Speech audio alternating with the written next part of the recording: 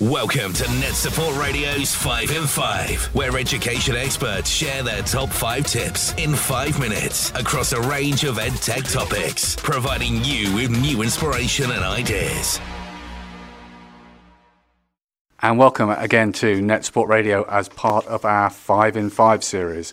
As you know, each week now we're interviewing all sorts of different people, covering their best 5 tips, whether that's ways to do things, best practice, or ideas that they can use. And today I'm really pleased to have Tony Shepherd, Head of Services at GDPR in Schools, on the line. Hi there, Tony. Hi there, good to be here. Thank you, sir. Now, Tony, as most of you will know, or Grumbleduke, if you're used to picking up on different user groups and forums, works with schools and their DPOs all across the country to support them on their understanding and integration of data protection.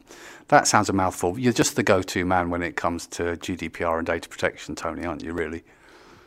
Well, it's been one of those things I've been hanging around for many years talking about it, and we're now in a position of where schools are really getting on board with making the changes that they need to make. The same way that we've had with safeguarding, it's been a journey, and there's still lots of places that people need to look and go.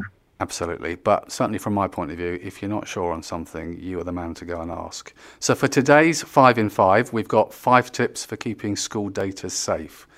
And your number 1 tip would be, sir? Knowing who's responsible for data protection. So in the same way that you know who's responsible for safeguarding, you need to know who's responsible for data protection within the school.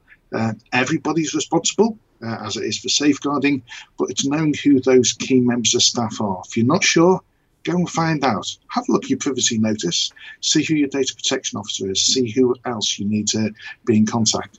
It's one of those things where it's always interesting to know who looks after these things and where the accountability is. But also, if anything does go wrong, whether it's a breach or whether you're worried, it means that you can actually go in and you've got someone friendly to speak with. That's wise words. Sometimes the most obvious ones are the most important ones, aren't they? So, number 2 on the list, sir. Parents' evening and events. So this is a bit of a myth-busting one. Can we leave books outside the classroom, or do we have to clear everything away because we've got the Christmas nativity play going on? And most of it is common sense.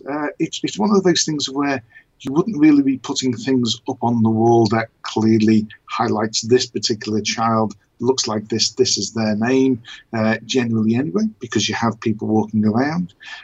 Some schools take the approach that putting up displays around the school as part of school life. Others will actually go and ask for permission from families to do this anyway. With regards to leaving things around, most of it is just common sense. Don't put things in places where it's not meant to be. So whether that's children's books, education and healthcare plans, all of the usual stuff. So it's mainly just housekeeping and common sense. Fantastic.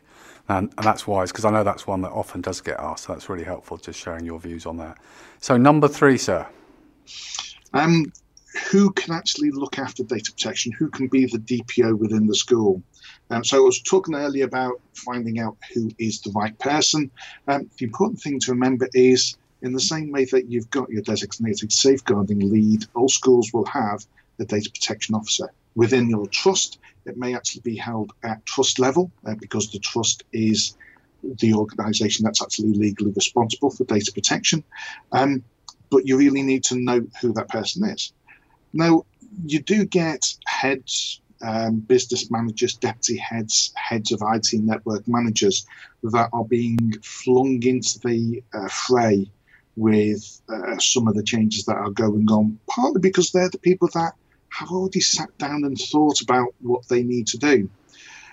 One thing you need to remember, though, is the DPO should be independent and to oversee your data protection processes correctly, to make sure that you're doing things right. After all, you don't mark your own work. So when you're looking at who needs to be your DPO, you need to remember you don't mark your own work, you don't have a conflict of interests. I think that's one that certainly I've heard many people having those conversations, and I'll say it on your behalf. If you're not sure, head over to GDPR in Schools and check out what the services and resources they can provide for you. What's number 4, Tony? Know the data that you have. So we're nearly 2 years down the line from GDPR Day, and we still have schools sometimes struggling to understand what information that they're actually holding, what personal data they've got.